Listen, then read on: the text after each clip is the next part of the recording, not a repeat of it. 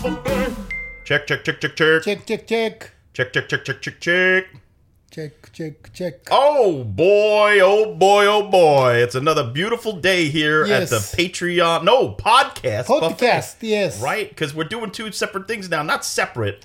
They're related, right? So we got the Patreon buffet, which if you want to support us, thank you so much. Thank we love you so much, yes. If you saw the people in person, would you kiss them? Yes. All of our patrons? Yeah. All right, so there's a perk, everybody, if you want to kiss Yuki Nakamura, be a patron and he'll kiss you. Yeah. No tongue. No tongue, no. No, just the smooch. Well. Or a peck. The guy maybe cheek. Okay. Then the female mouth. Yuki, have you ever heard of the Me Too movement? Jesus Christ. Well, any consenting woman who wants to kiss on the mouth, yes. But everybody else gets the maybe cheek. I should let them do it then. They can decide. They can decide. Because, what if a guy is like the cheek? All right, here's my butt cheek, and then you gotta kiss. Butt cheek. You don't want to do that. No, I don't want to do it. All right, so this is Yeah. Yuki and John's podcast buffet. Yes. So we put these out so that everybody can get a taste of Yuki's mind, because Yuki's such an interesting fellow that you're welcome. No, for real. I don't know what way, but in every way. I mean, you got a lot of great opinions. You know a lot about art and life, and just interesting stuff. So we like to pick your brain. Well, I don't know. I could be just noisy person. I'm sure to everyone, there's some people out there who think you're nosy and noisy, but not all of them. Maybe 2/3 of the people think you're not, and 1/3 think you are. So fuck that 1/3. We don't want them. Okay. All right. So Yes. So what we're doing today is we're gonna do a spotlight on an artist that Yuki and I both found out that we really love. Right? Yes. His name is Mr. Samuel Fuller. Yes. Right? Yuki, what can you tell the people out there in Buffet Land about Mr. Samuel Fuller?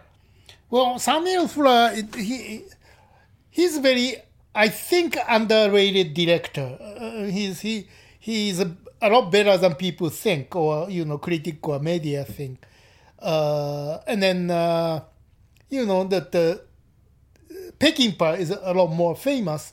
But I see him very similar, Samuel Fuller, little, smaller scale version, but his style kind of similar to Peckinpah.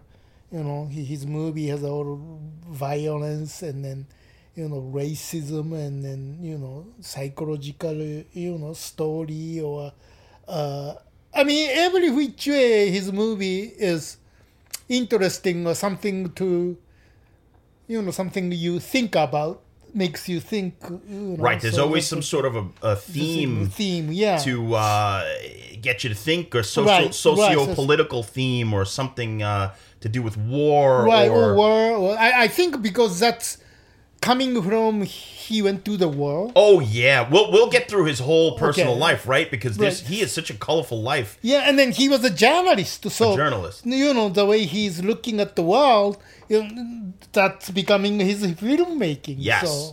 So apologies to anybody who started out with our goofy things about Yuki kissing men's butt cheeks, but we really do want to shine a spotlight on Samuel Fuller, one of the greatest American artists, in my opinion.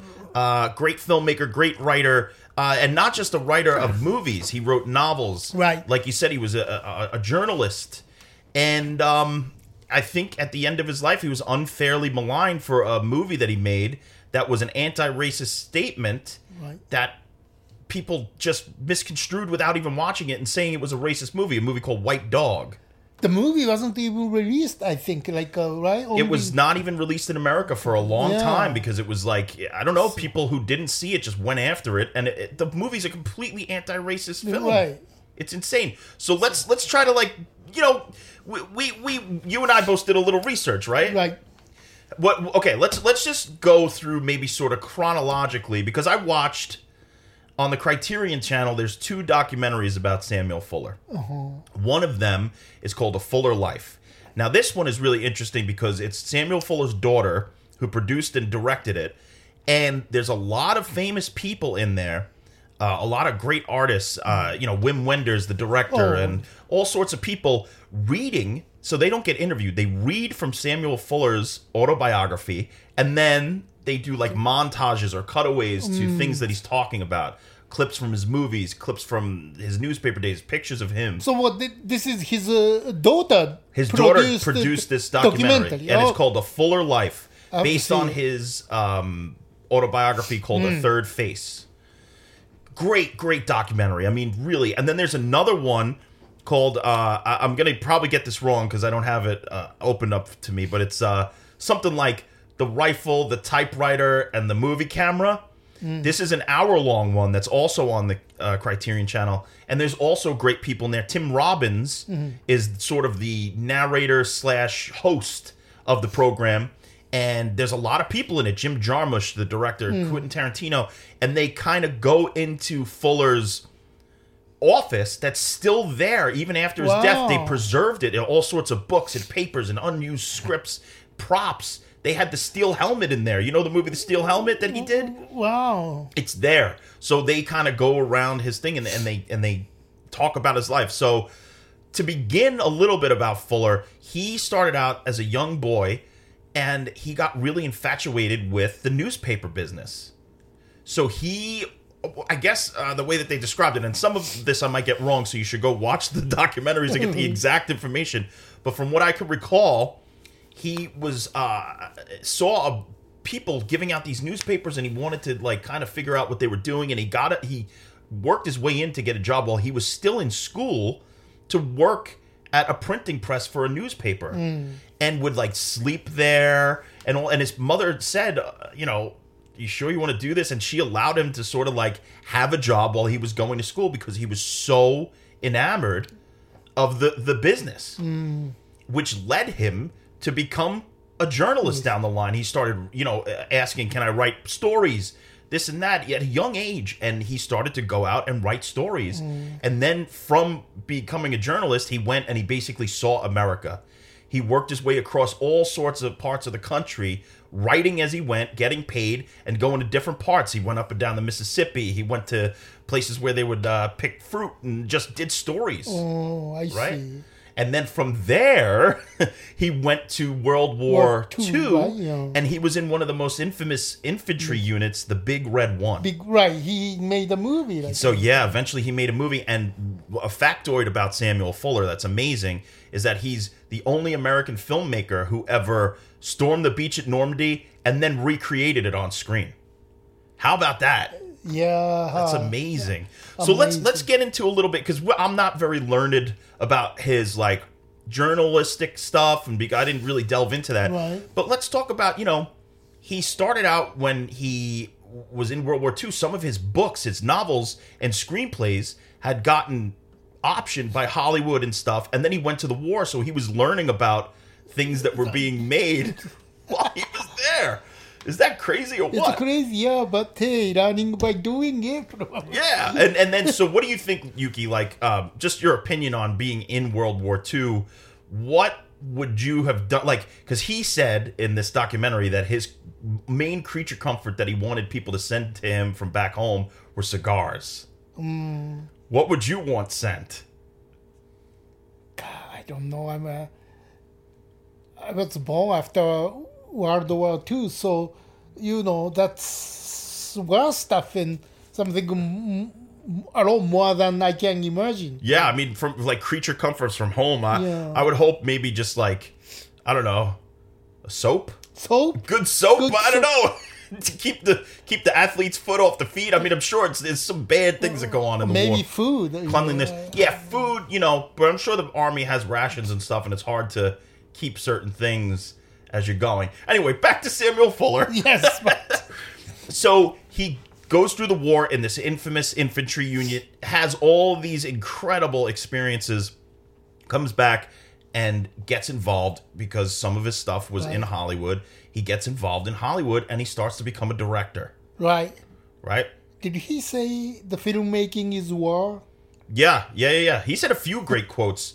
One of them was, "Life is in color, but black and white is more realistic." I agree with that. I think black and white films sometimes are better than color because it just makes you. It's like a dream. Yeah. You know, and a lot of it, almost all of his early stuff is in black and white. Then he went to color, and then he goes back to black and white for Shock Corridor in the 60s. Right. It's amazing. So let's start sort of from the beginning. You watched certain ones that I didn't. I watched certain ones that you didn't. Right. So I Shot Jesse James.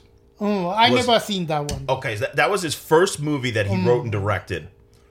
Great movie. There's another movie that they did many years later with Brad Pitt and Casey Affleck. Oh, yeah, right. That was a remake? It wasn't exactly a remake. It was a retelling of the same story. I see. This one is, I don't know. I feel like it was very influential on a lot of people because it's probably one of the first. I mean, I've heard somebody say somewhere that it was one of the first times where it's like the gunslinger that everybody wants to assassinate for clout. Is where that sort of came from, because the story of I Shot Jesse James, if you don't know the real story in real life, is Jesse James was a bank robber. He had a group of people, a gang, and he wouldn't really let that gang do anything but what he wanted them to do, while he was able to still have a good life, like a wife and things like that.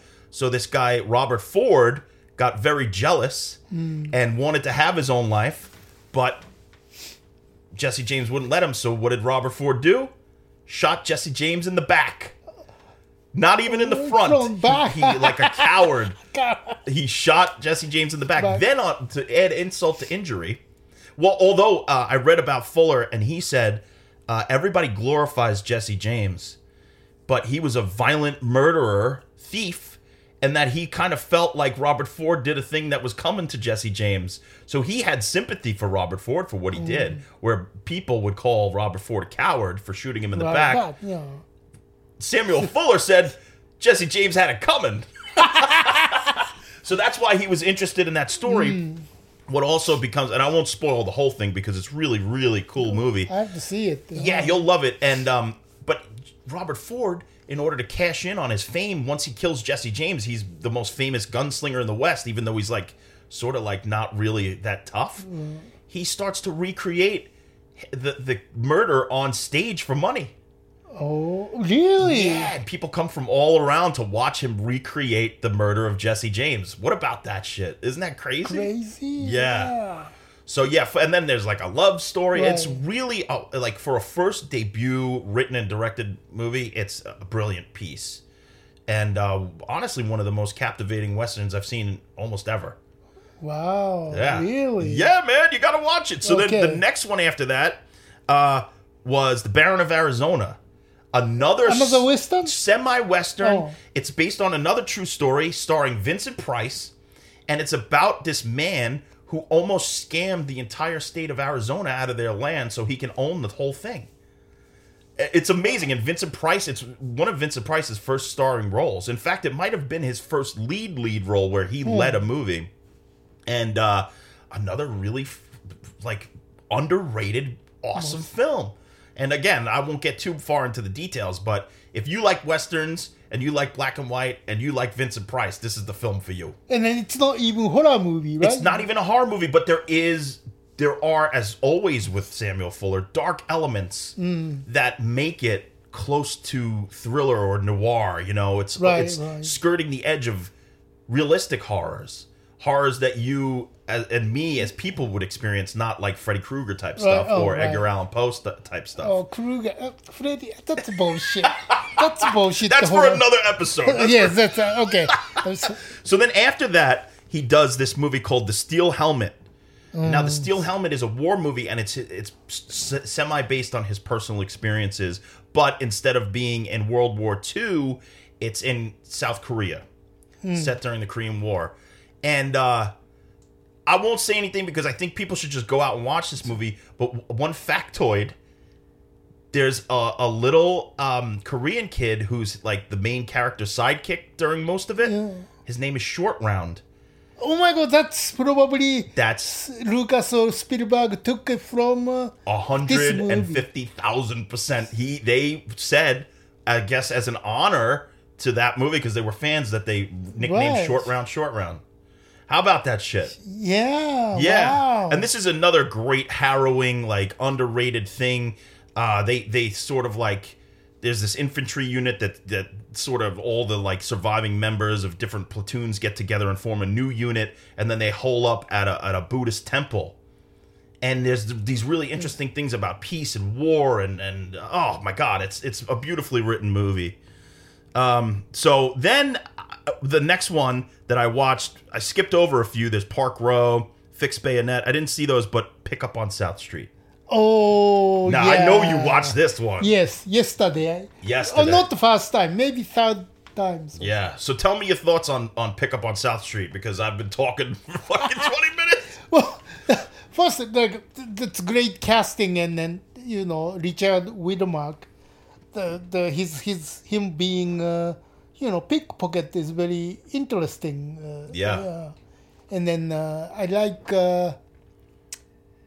who was that woman, older She's woman. great. Thelma Ritter. Thelma Ritter. Yeah, she was in Rare Window.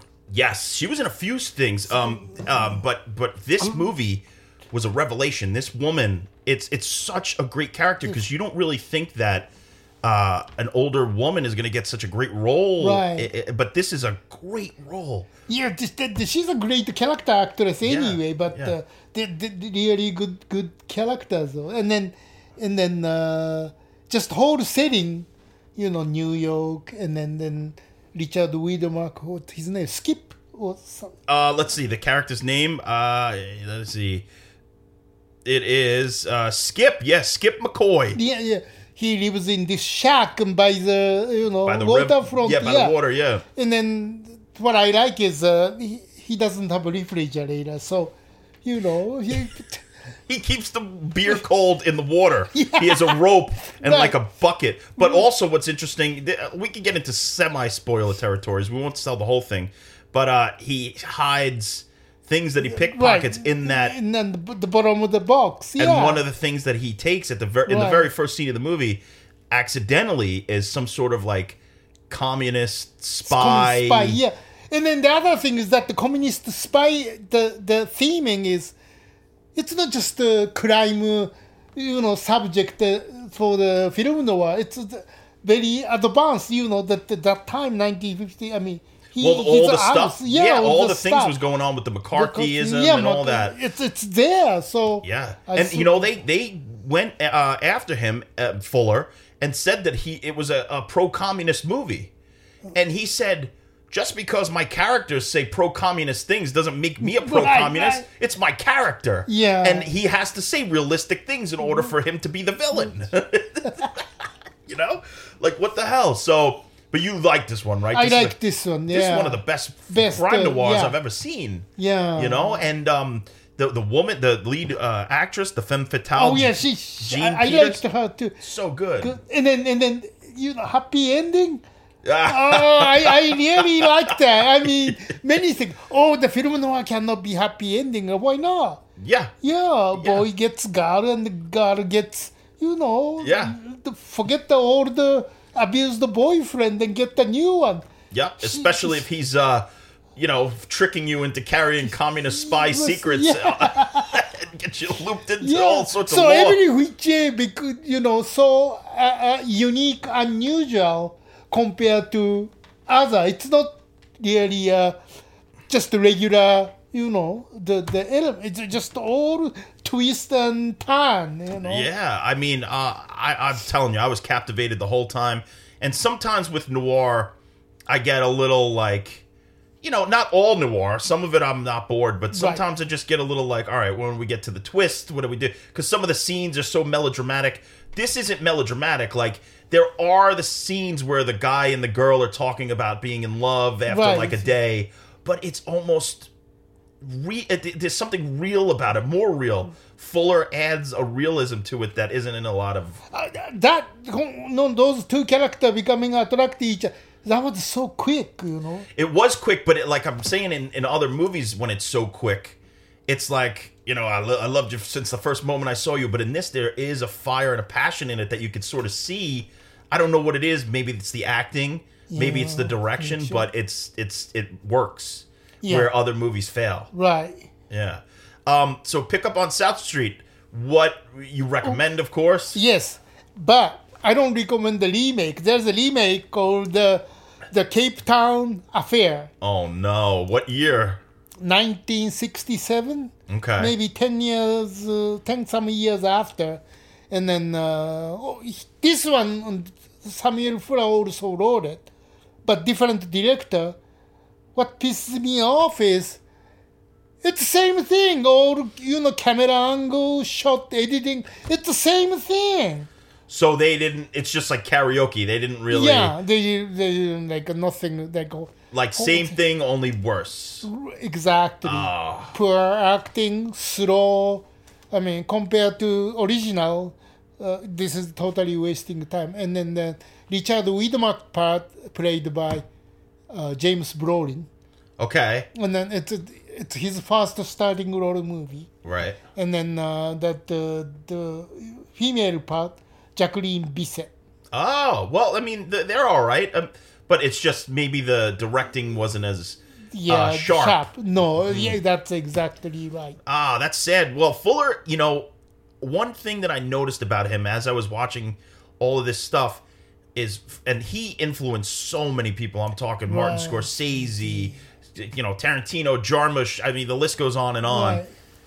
Motivated movements is what I've noticed about Fuller's directing style. Some directors don't do that. They just let the camera play out, or they move to show you something.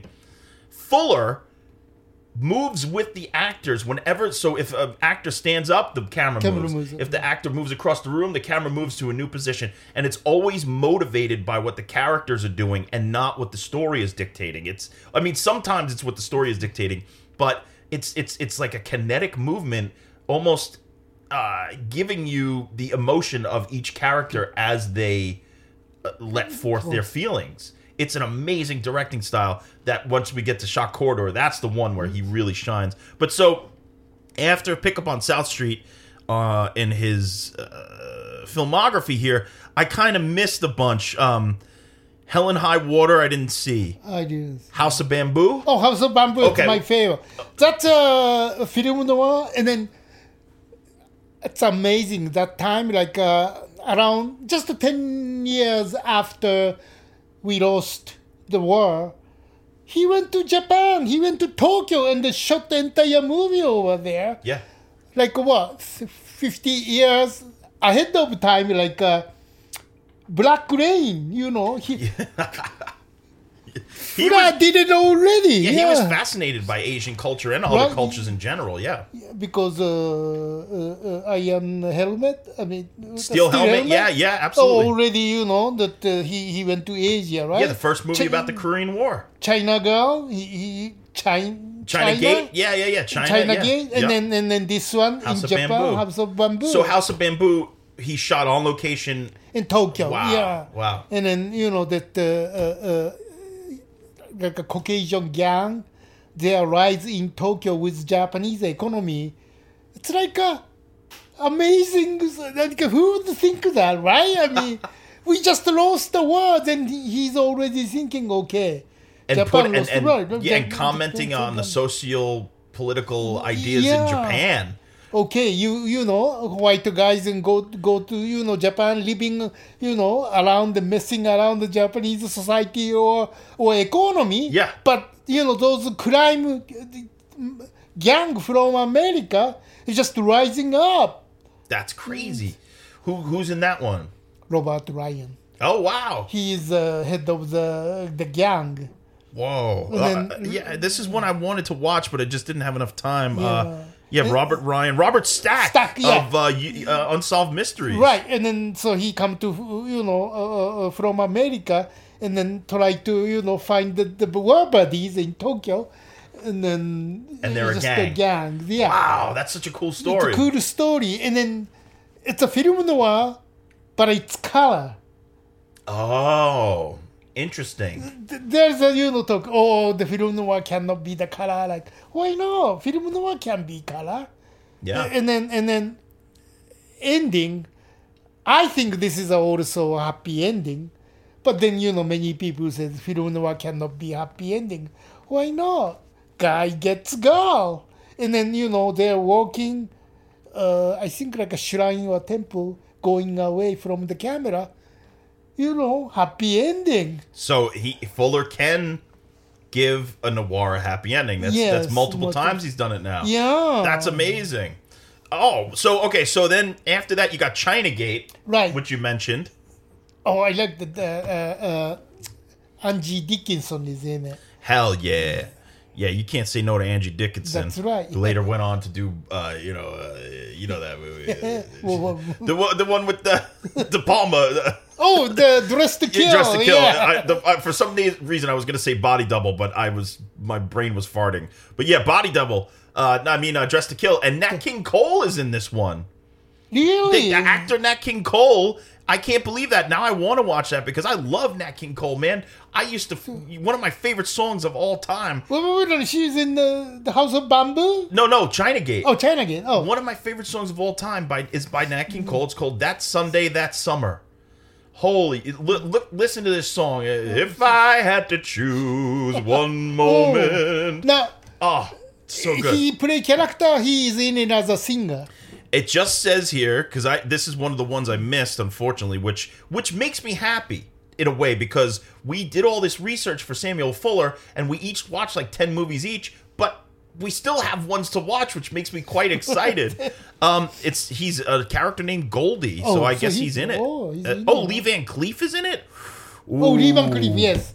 Oh, yeah, all right. I have to see it again. I saw it a long time ago, so I kind of forgot. Yeah. Oh, that makes me really excited. Okay, so then we have Run of the Arrow, which is another Western, which I don't know much about, but Rod Steiger is in it, so of course you gotta check that out. He's good. He's good at Western, war movie, contemporary, noir. Contemporary. So he can do all the genres. Even art house films. When he gets to the 60s, he does these slam bang 2 in a row art house movies. It's incredible. So then after that, he's so talented. Yeah. So talented. After that, he does 40 Guns, which is it looks like another Western, right?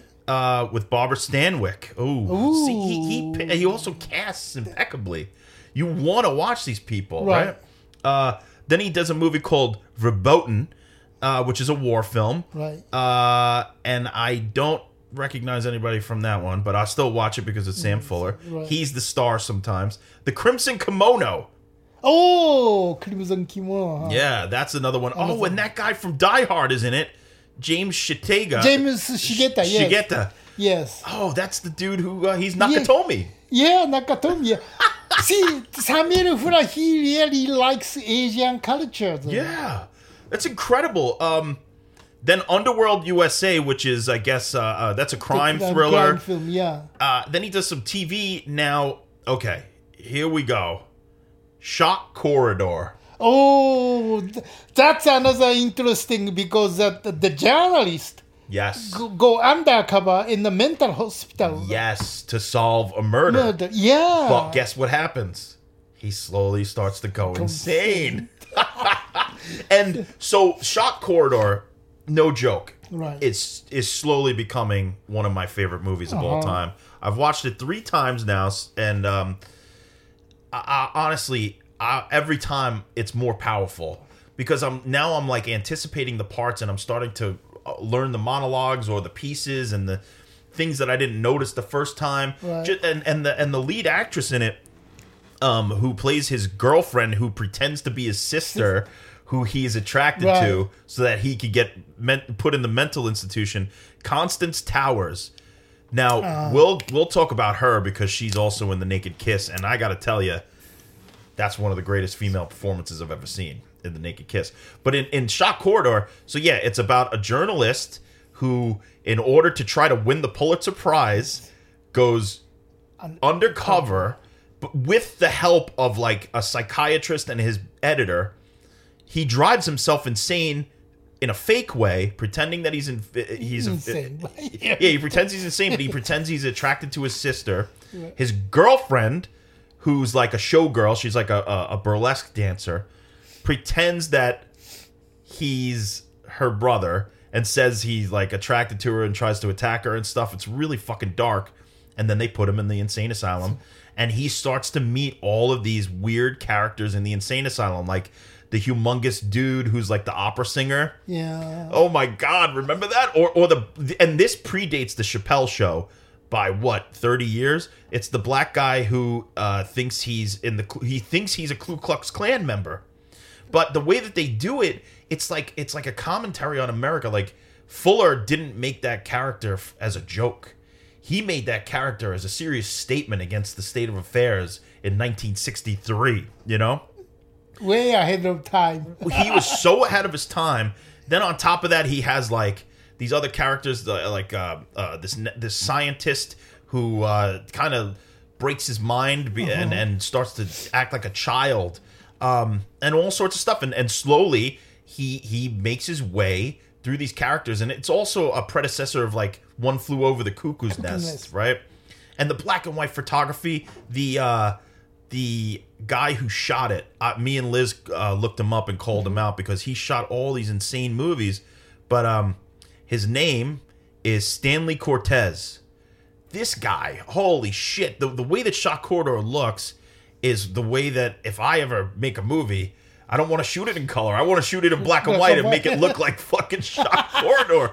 It's so gorgeous. And then the we won't like spoil like the story climax, but there's a climax in the movie where it's raining indoors. You remember that? And no, I don't remember. You don't remember? Oh my God. So Fuller waited. So he was getting a little pushback from some of the investors and stuff. They weren't sure, but because it was like the movie was so strange and the dailies they were seeing.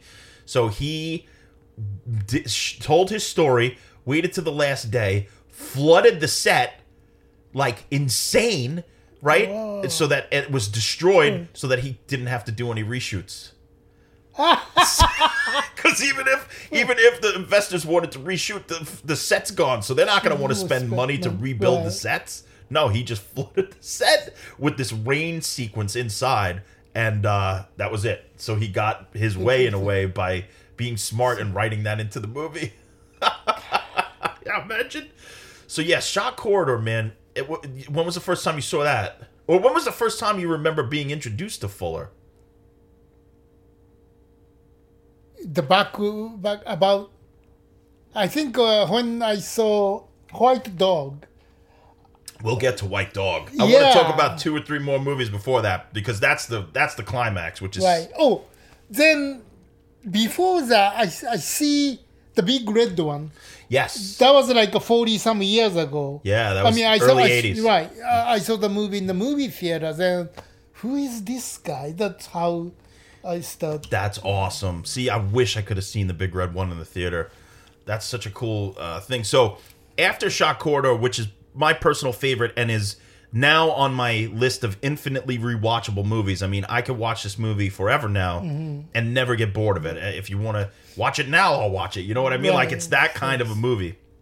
The Naked Kiss, the very next year. So he did Shot Corridor was 1963. 1964 is The Naked Kiss. Naked Kiss is after, huh? Oh. Right after. And this one has one of the most insane, awesome openings I've ever seen in a movie.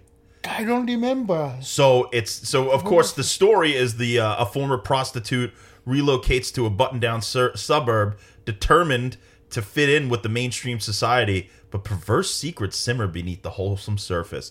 So basically, she's a prostitute that tries to reform herself. Something happens, a crime that she's not involved in, but they start to pin it on her because her past starts to come out.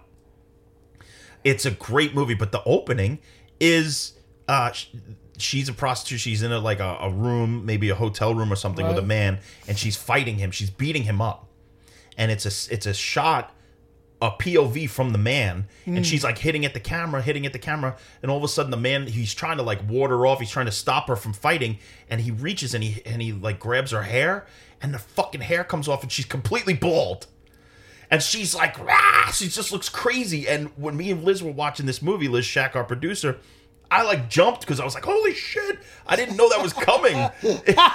It's such a shocking opening, you know? And we'll do a spoiler warning at the beginning, because if you want to like go out and watch these movies, before you hear us talk about them. That's probably the best way to experience them because they're so powerful, especially something like The Naked Kiss. I don't remember the bold part, but I kind of remember she's hitting him, and that's a POV shot, right? Yeah, it's a POV shot, and she's like coming, and then all of a sudden, like her hair is gone, and it was like, what?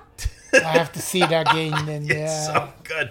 And then there's some creepy sequence with like little kids singing, and it's just a great movie. And Constance Towers gives an incredible performance.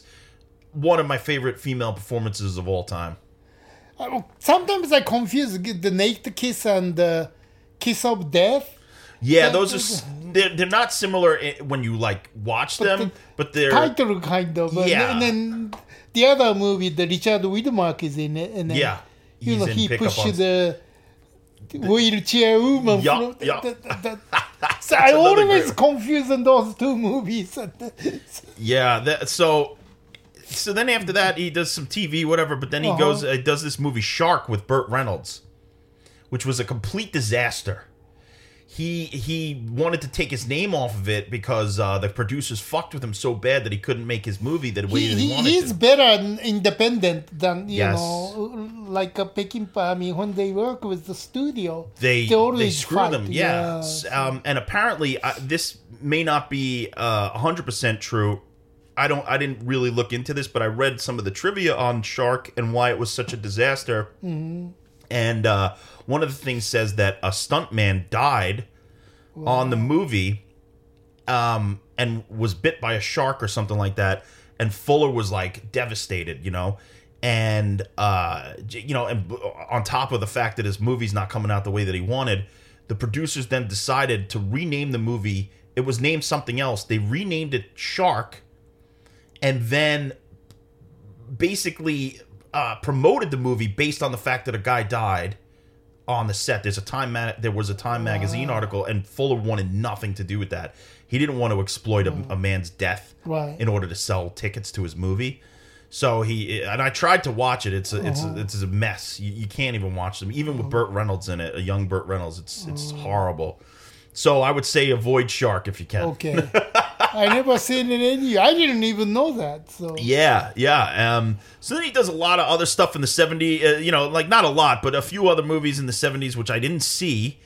No, actually, wait, it's all TV. So he in the 70s. Well, is there any? He wrote it, and then he showed in France or Germany something pigeon. Oh, I don't know. Maybe he just wrote it. Because right now I'm just looking at what he's written and directed at the same time. But let's see his... I thought he directed that one. Let's see. Something Pigeon Street or something... Maybe. Let's look. I'm looking through... I'm looking through his... Pick Up on South Street. Let's see. Hello, High Water. Prince of Place. Dead the Pigeon something. Let's see. Dogface, Underworld. We're going through. Yeah, Dead the Pigeon on something street. 1970, early 70, I think. Yeah, I don't see it here. It's a TV show. It's a TV show? Yeah, okay, it's a TV show, and the series title here is T-A-T-O-R-T, Tetrot. Okay. Here, Dead Pigeon on Beethoven Street. In German, it's Tetrot. Okay. And yeah, it's a television program, police procedural, directed by Samuel Fuller. Okay. Okay. I saw that in the theater. Oh! You're in the theater? Yeah. Why? When? Well, because this was TV program, but some, Samuel Fuller festival or something, and I saw it in the movie theater. I never saw it on TV. That's why I didn't even know this was TV show until now, because I saw it in the movie theater. Oh, that's insane. Was it cinematic enough to be in the theater? Yeah, really? It's fun, but it's very interesting movie. I mean, I really can't remember everything, but it's Samuel Fuller. That's the only reason. And it was in German or they English? showed in German, but I saw it in dubbed. Oh, yeah, dubbed in English. Wow. Oh, you know what? What? I saw it in Tokyo. Oh, okay. All right. Not here. Aha! But it was still a TV show that was shown in the theaters in Tokyo. Right. And you in recommend the Japanese, I recommend it. It's very interesting movie, yeah. Hell yeah, I'm down to watch that. I'm honestly, before I pass off this earth, I'm going to watch every single Samuel Fuller movie. I have decided. All right, so after the 70s, he does The Big Red One in 1980, which is based on his time in World War II. Is that Mark Hamill? Mark Hamill, Mr. Luke Skywalker himself is in it. You know who else is in it? Lee Marvin. Lee Marvin, yes. Lee Marvin, the great Lee Marvin.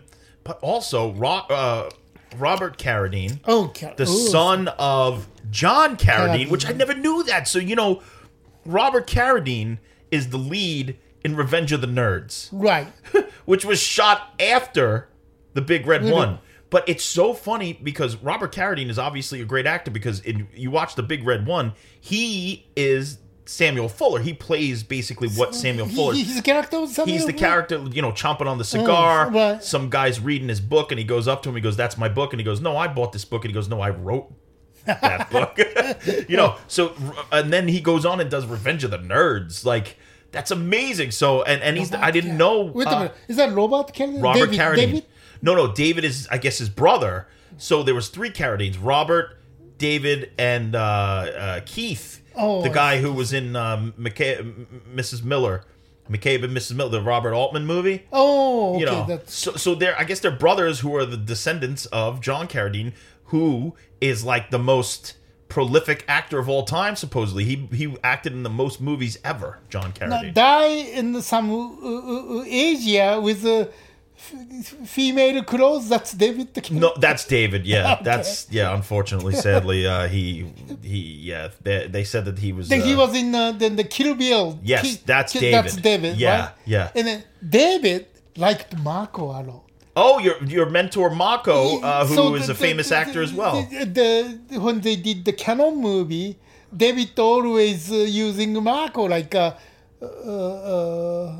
Canon action movie. They shot action movie. Yeah. They lots of movies are shot in Philippines, right? Oh, so they were friends. Marco went a lot, many times in Philippines. That's the Carradines. Say what you will about Nepo babies. Everybody's talking about Nepo babies these years.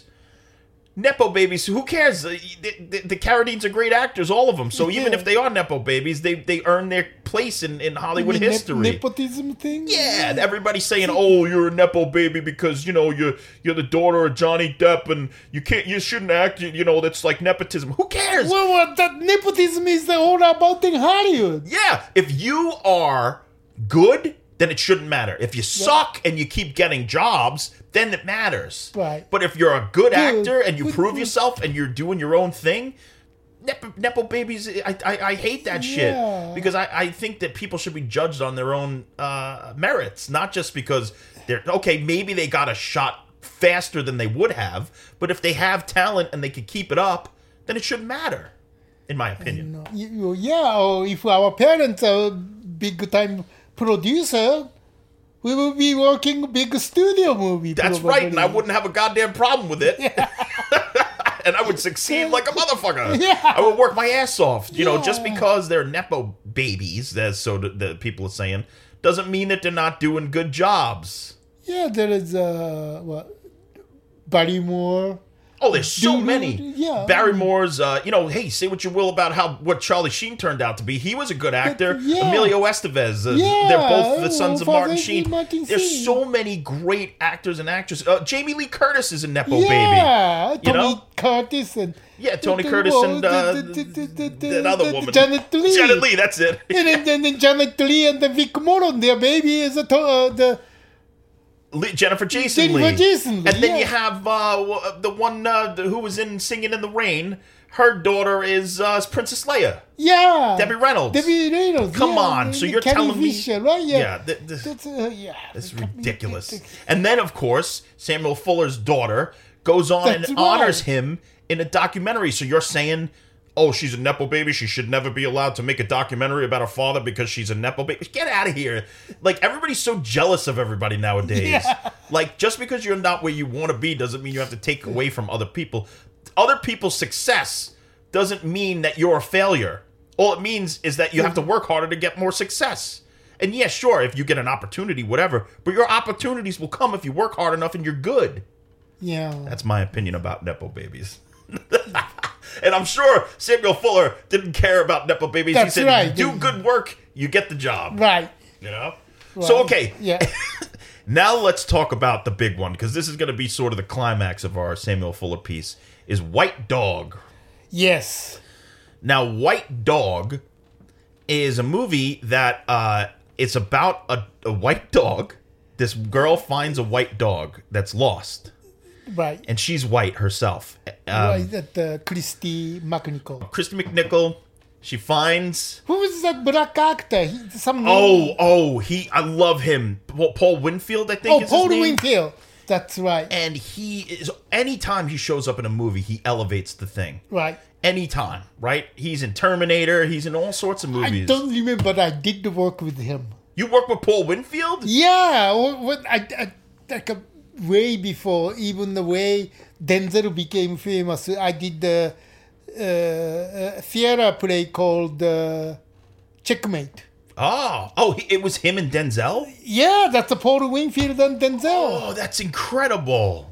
That must have been amazing to see live. Yeah, and then, I was kid, and they were kid, Denzel was before famous, and this is the story. I said, gee, you were good. You will be big star someday. That was the...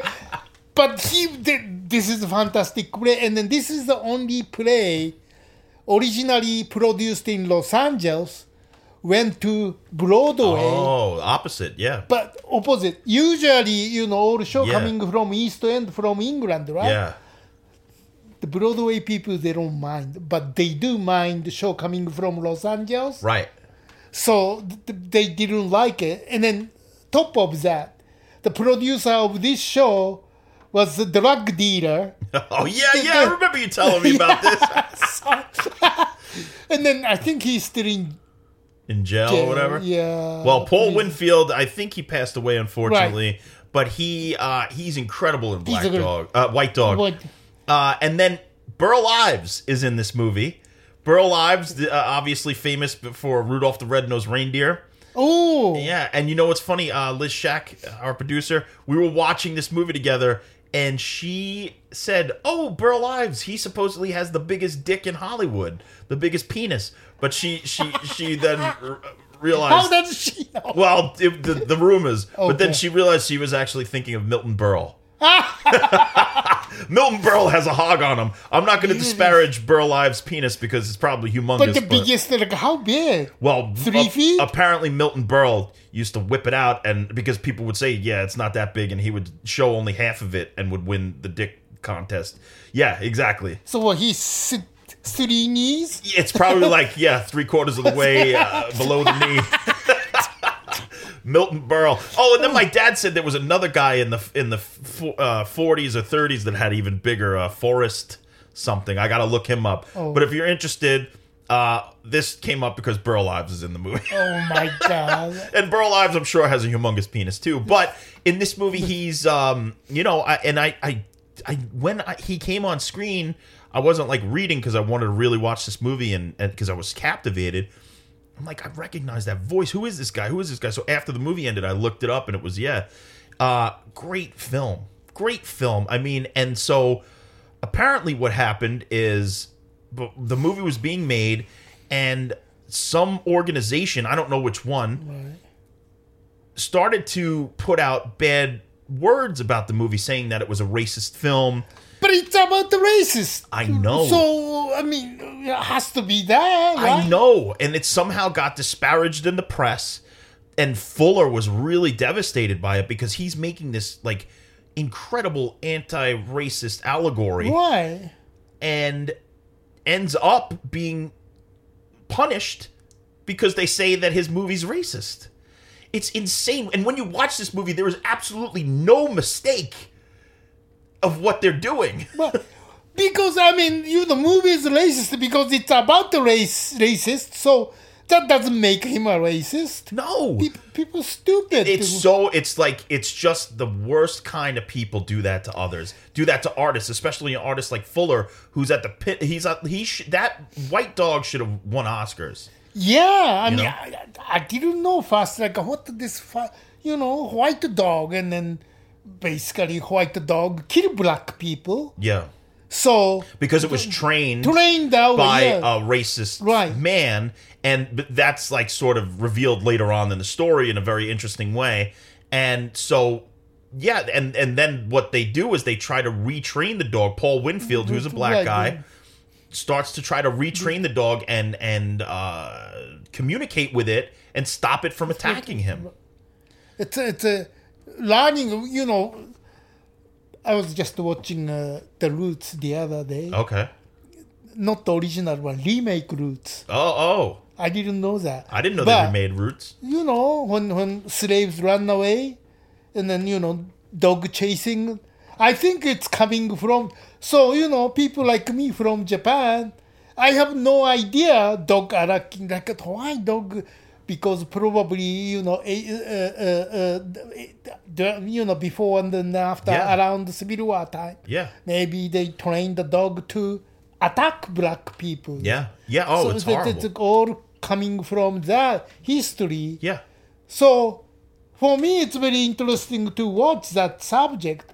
And then, never thought about... I mean, I learned about the racist, but I never thought filmmaker is racist. Never. No, it's about the racist, so, it's subject, so nothing wrong with that movie. No, and like, okay, I can understand if the subject matter is too controversial for you, that you would then have an issue with the controversy behind it, but I wouldn't understand.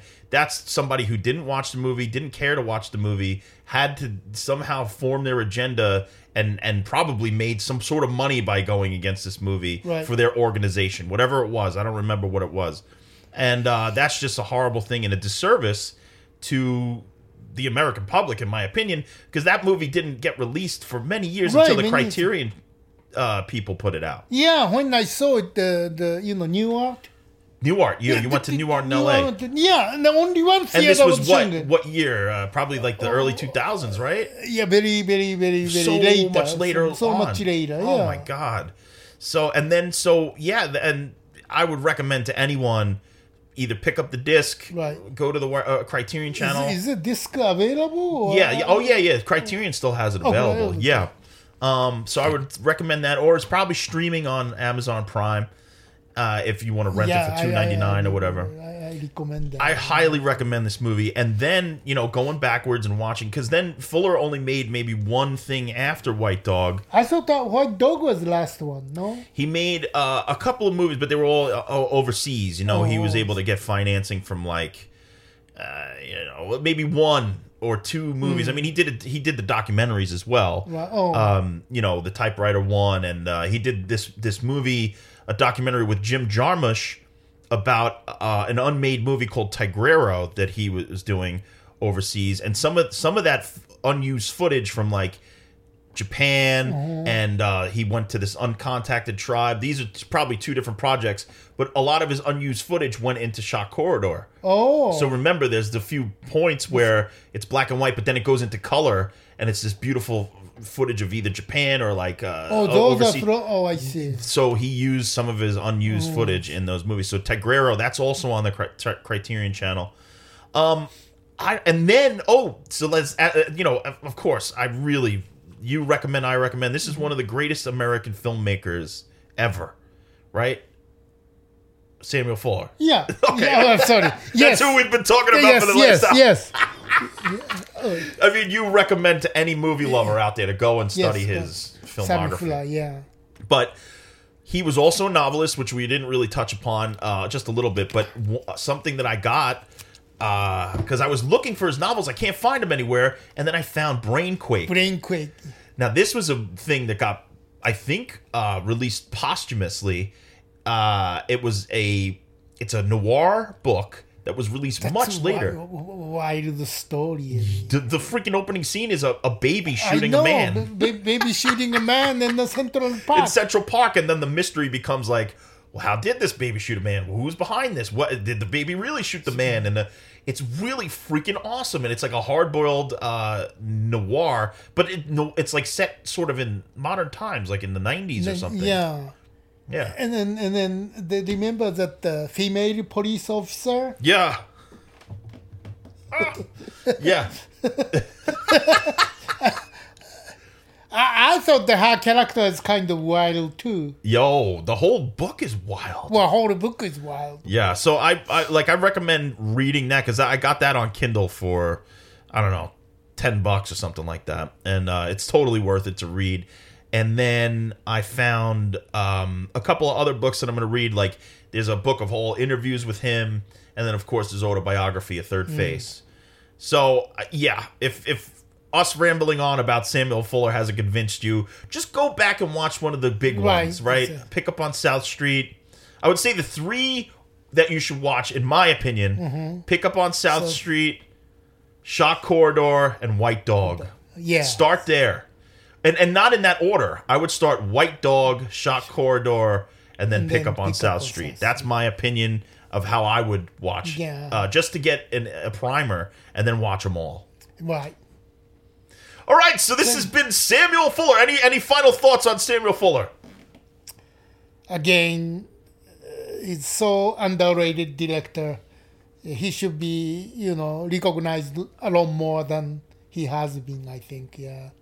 Well, you never know, Yuki. Maybe there'll be a Fuller resurgence, and then it'll just come out that all these new filmmakers are inspired by him, and they start to make really beautiful, gritty noirs again.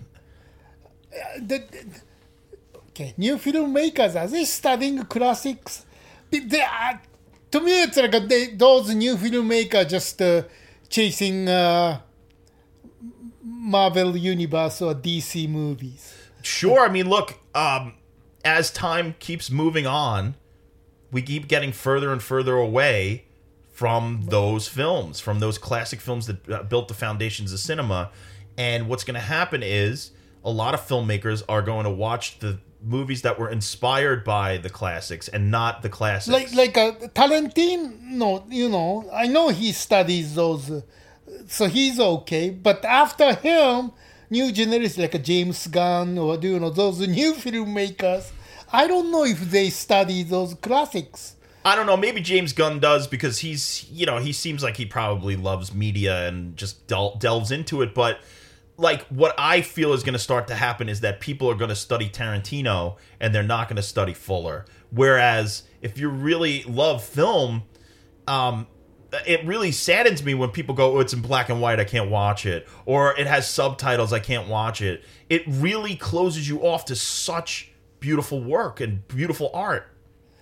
Yeah, because it's good film. It's in black and white color subtitles. There's nothing to do with it. It's a good story, good movie. It's a good movie. That's what it is, and I really feel like it's a carbon copy almost. What people and any filmmaker that I would talk to who's like a young filmmaker, I would try to steer them towards some of these things, especially somebody like Fuller, who is obviously a prototype for all the stuff that came after him, Scorsese, whatever. So, but I feel like a lot more that we move forward, people are going to recognize Scorsese and not John Huston or, the people that came before, not Kurosawa, but they'll recognize Tarantino. Well, I think from around the 80s, like music video generation, commercial generation, when they, those guys becoming a film director, it's not the same, It's a different style. It's so fast now. It's like nobody has... it's so kinetic. All the filmmaking, like the shot length of in a Samuel Fuller movie, there's it's like a minute and a half some of this stuff, and that's just a regular scene. Yeah. Now shots last 2 seconds. Right. It's like shot. Hey, cutting too soon. Like I want to see acting. Right. I want to see. And I'm not saying that style isn't valid or I haven't really enjoyed some of that work, but it's like I feel like there's a lot of attention span obviously is going down because of TikTok and stuff like that. Yeah, I mean, instead of, the effective editing, Just everything is too cut. Because now you have every option in the world, whereas when you used to cut on film, any chop you made was almost like so permanent because you had to chop it exactly at the right thing. You had to pace it correctly, and you couldn't edit as fast as you can now. Now you could just edit the fuck out of something in 2 days. Yeah. And then it's like chop. I don't know. I'm not saying that. I'm not sitting here going like, you know, everybody's stupid for not. But I feel like people are missing out on things that they would love because they don't watch these movies. I know. Maybe I'm too old. I don't know. No, you're not too old, Yuki. It's because you appreciate modern things too, right? But I feel like you need to also. I feel like people out there need to appreciate the past as well as the current, and then that way we push forward to an interesting future where it's a blend of all these flavors. Yuki's really sad right now.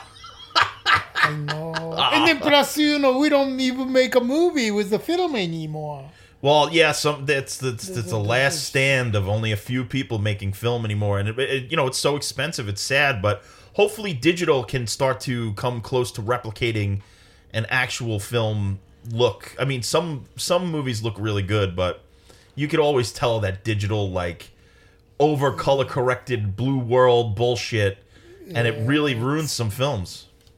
I know it's a sad thing. It's sad. But you know what's happy? Yeah. Samuel Fuller's movie are always out there for you to go and watch. That's right. Okay. Well, everybody, thank you so much for joining Yuki and John's Podcast Buffet. You can find us on Yuki and John's Patreon Buffet, or Yuki is on Instagram and Twitter at Tokyo Cowboy Yuki. Oh, really? You didn't know that? No. You always forget. Okay. You know I help you. Yes, I know. But it's all in your words. Okay. Everything that you say, I haven't put a word in your mouth. Except for maybe like, please listen to our program. Oh. And you can find me at Bad Techno. We appreciate all the support, all the listeners. Please help us out, share us around. You don't even have to subscribe to us. You can just say, hey, Yuki and John did a thing about Samuel Fuller. Listen to this. Yay. All right, guys, we'll see you next time. See you next time. Thank you. At the buffet. Buffet.